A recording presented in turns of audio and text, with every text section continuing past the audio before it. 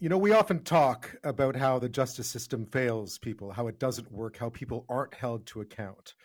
Well, today was not one of those days. Today was one of those days where you can rejoice and celebrate the very hard work of law enforcement, the very hard work of prosecutors, the determination of family to see justice finally done. Nearly 10 years after the world began to understand the horrific ordeal that drove a BC teen to take her own life, the man accused of tormenting Amanda Todd over several years was today sentenced to 13 years in jail. And handing down her sentence to 44-year-old Dutch citizen Eamon Coban, BC Supreme Court Judge Martha Devlin said, ruining Amanda's life was Mr. Coban's expressly stated goal and was, sadly, one that he achieved. You'll remember that just weeks before her death, Todd created a YouTube video where she silently held up cue cards documenting the torment and the impact it had on her life. The video has been seen nearly 15 million times now. During the nearly 2-month trial, the court heard that Coban used nearly 24 online accounts on 4 platforms to mount what prosecutors called a persistent campaign of sextortion against the teen from ages 12 to age 15. Prosecutors had asked for a 12-year prison term. They thought that would probably be about as best as they could do to be served at the conclusion of a nearly 11-year Dutch sentence Coban is already serving for similar crimes against 33 other young victims. Coban's lawyers asked for a 6-year sentence reduced to 2 to take into account the 11 years he's already serving. In the end, the judge imposed an even harsher sentence than the one the prosecution had sought, saying Coban enjoyed his victims' escalating distress and, quote, there is nothing before me to show he has any insight into his offending behavior. Justice said, while Amanda's not here today, I have heard her words. Here's Amanda's father, Norm Todd, outside the courtroom soon after. I was hoping and praying we got a high sentence, and we did, but our expectations were lower.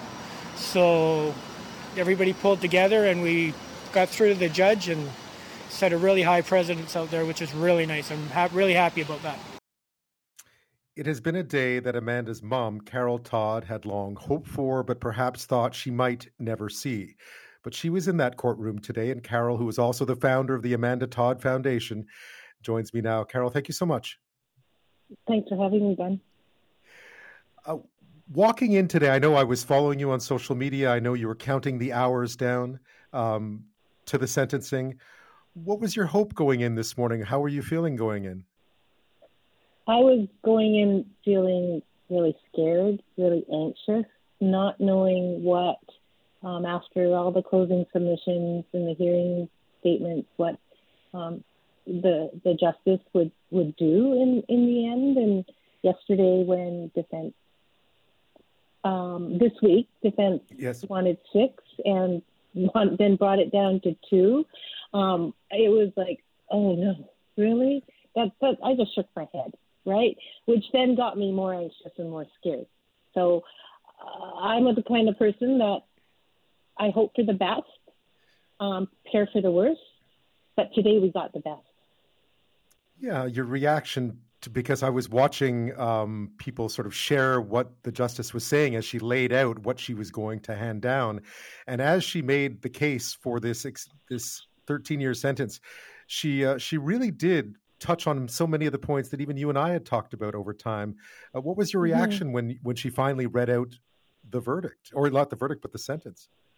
But the sentence, I was writing my notes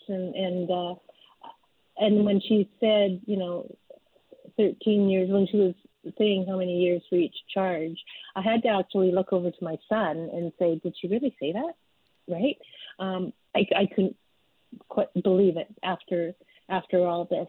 But a 13-year sentence and it being so precedent-setting in case law now, I know that Amanda would be so happy if I'm hoping that she can see us from wherever she is, and that she knows that we worked really hard to make this come about and to bring justice to her name. Yeah, I mean, I was again watching as you marked 10 years since Amanda's death earlier this week, and how hard that must be, but also just how it all came together this week, that there was justice. There feels like there was justice. Oh, it definitely feels it was justice, and it's ironic because we were supposed to have the sentencing week 3 weeks ago, and there was a COVID diagnosis or whatever. And so it was postponed again. And ironically, the date that it happened was the day after Amanda's 10th year anniversary of her death date. And so it's as if it all the angels and everything came together. And I often get asked, do you feel Amanda's presence? Well, a short little story is that when I was driving to court on Tuesday morning, and you know that snowflakes are a part of Amanda's legacy. She loved the snowflakes. And there was a car that drove up to me, parked next to me at a stoplight, and it had a snowflake decal on the window. And to me, that was a sign that she was there pushing us on, urging us on, giving us luck, and it worked. Did you honestly ever think this day would come back when, I mean, in the darkest times of after this happened, we didn't know what had happened. We didn't know who was responsible. Did you ever think that the day would come when you would stand in a courtroom and watch someone be sentenced and sentenced severely for it? No, I honestly didn't, because when Amanda died, it was the investigation was about bullying and cyberbullying and what was happening with her peers. And then in 2014, we found out someone had been arrested for her exploitation. And that was a complete surprise, because I thought that part of it had already been put to rest, right? And then we progressed into a trial for Amanda separate of the ones in the Netherlands. And there were delays and, investigation. The trial in the Netherlands had to be completed, and then Mr. Coban appealed 3 times, and so I thought it would never come. And there were many, even in law enforcement, that thought this isn't going to happen, right? There's going to be something that's going to hold it up. And then to find out, Mr. Coban actually canceled his 3rd appeal because he wanted to come to Canada to have his name cleared and be acquitted. Ironic now that as we stand here today, he just got sentenced to 13 years. Well, that didn't come true for him, right? But yeah, there were times when I didn't think that this would ever come to fruition. I noticed the Justice today, Justice Devlin, really went out of her way to acknowledge what you had to say, what the family had to say. Mm-hmm.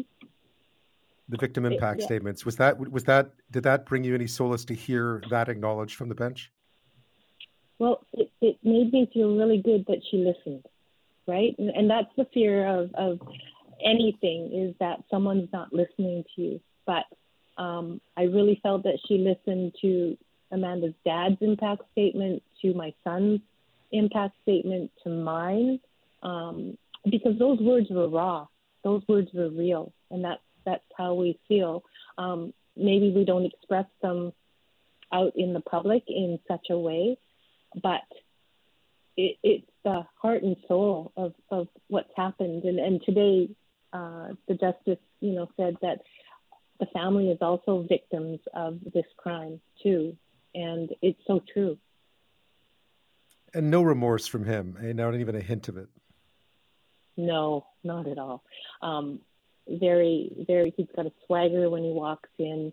There's been many times in court where he just, looked at me eyeball to eyeball. Really? I don't know if he still feels that he's innocent or if he'll appeal. I believe he has 30 days to appeal now. We'll see what happens, but quite insolent, quite arrogant. And I knew that. Because I had gone to Amsterdam to see the Dutch trial back in 2017, and I saw those traits in him back then, right? So I'm so glad that the justice saw through all of that, because she mentioned it in her statements today about lack of remorse, lack of wanting to rehabilitate, that lack of social interaction in the Dutch prison when he was incarcerated there, and then here in Canada where he imprisoned right now, just keeping by himself. So there's no desire to want to do better, so that when he gets out, that he can be in that general population. So I'm so glad. When you're speechless, I'm kind of speechless. Which is a great thing. Yeah, obviously, I think many people were not concerned, but even as this trial began, I think people who've spoken to you were always worried that this would end somehow in disappointment for you. So it didn't. And you know what? The other part of it is they sentenced Aiden Caban to the highest that we've seen, but it also sets precedents in case law now for any future cases. Not that we want to see any future trials related to these situations, but it sets a higher bar now. And that's something that I know Amanda would be really happy to hear, because it going out now, we'll hear lawyers and prosecutors talk about this, like Amanda's case being given 13 years. And when you have to break it down into the different charges, right? Extortion was 10 years. And so this is precedent setting for our country and for the safety of families and kids. Carol, you've often spoke about the legacy and how you want to preserve Amanda's legacy by making sure that other children are better protected. And of course, through the Amanda Todd Legacy Society, you've been doing that work. That, I imagine, will continue now, regardless of this verdict. Yes, it will. It may be a little harder due to the fact that the trial is done, but I will persevere, because I think Amanda's story is one of those, as Amanda said, never ending. And we know that by just looking at our Google alerts under online safety and exploitation, that a lot more work has to be done. And you need a starting point. And real stories are oftentimes the starting points for conversation, right? I don't want anyone to be scared of hearing Amanda's story. I want them to learn from it and not have to go through what anyone in our family has gone through. I'm all about prevention. The legacy is all about prevention. And myself as an educator, one of my portfolios is online safety. And so it's really important to me that we continue to push the story out and have those deep, scary conversations that are needed. Yeah, I know that even as part of your work, you've reached out to other parents who suffer through similar tragedies. More recently, we know that it's on the increase, sadly, in Canada these days. I know you continue to talk to parents who are going through the same experiences that you did, the same awful experiences that you had, just to try to offer them some kind of solace and guidance. I have, and I've connected. There was a story that came out of, I think, Manitoba, where a teenage boy was a victim of sextortion, and he sadly died by suicide also. And so I've connected to the mom, and we've had some deep conversations, right? Of course, it brings me back to year one of losing Amanda, and that's where these parents are. But I'm hoping that, by sharing my experiences, it can help them through what they're going through. And I've also met and talked to parents of young people who have fallen victim to sextortion across in different countries, right? They reach out.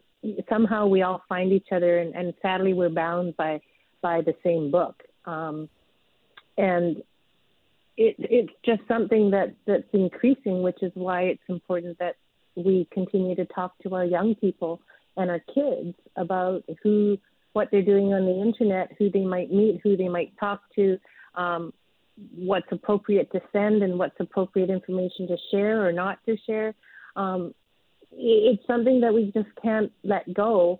Yes, your kids will roll their eyes and say they know, but you know what? I talked to Amanda till it was like the cows come home, yet she still did what she was doing, and ultimately look at the tragic end to that story. So you can't give up. You can't stop, right? We love our kids. We love them forever, We want them safe. And so you just have to keep having those conversations in some way, shape, or form.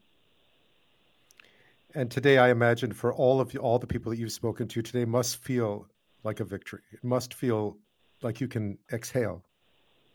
I can exhale until the next chapter is open. We still have to go through, like, we know the sentencing was today, but I'm interested in knowing about the conversion in the Netherlands, what's going to happen to Mr. Coban in that respect. So I'll be keeping my ears to the ground to find out. I am Amanda's mama bear, and I will not let this one go.